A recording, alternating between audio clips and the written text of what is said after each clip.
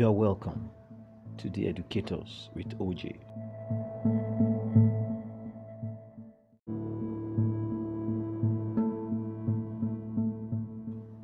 In this episode, I will be telling you some wonderful African tales. Just relax as I take you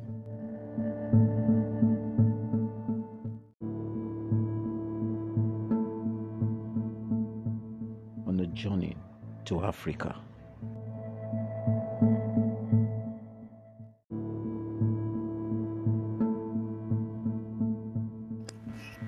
I grew up in a large compound when I was 10.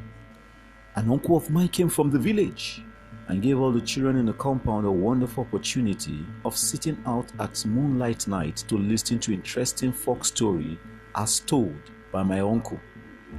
We were often trained, entertained, and edified by these stories.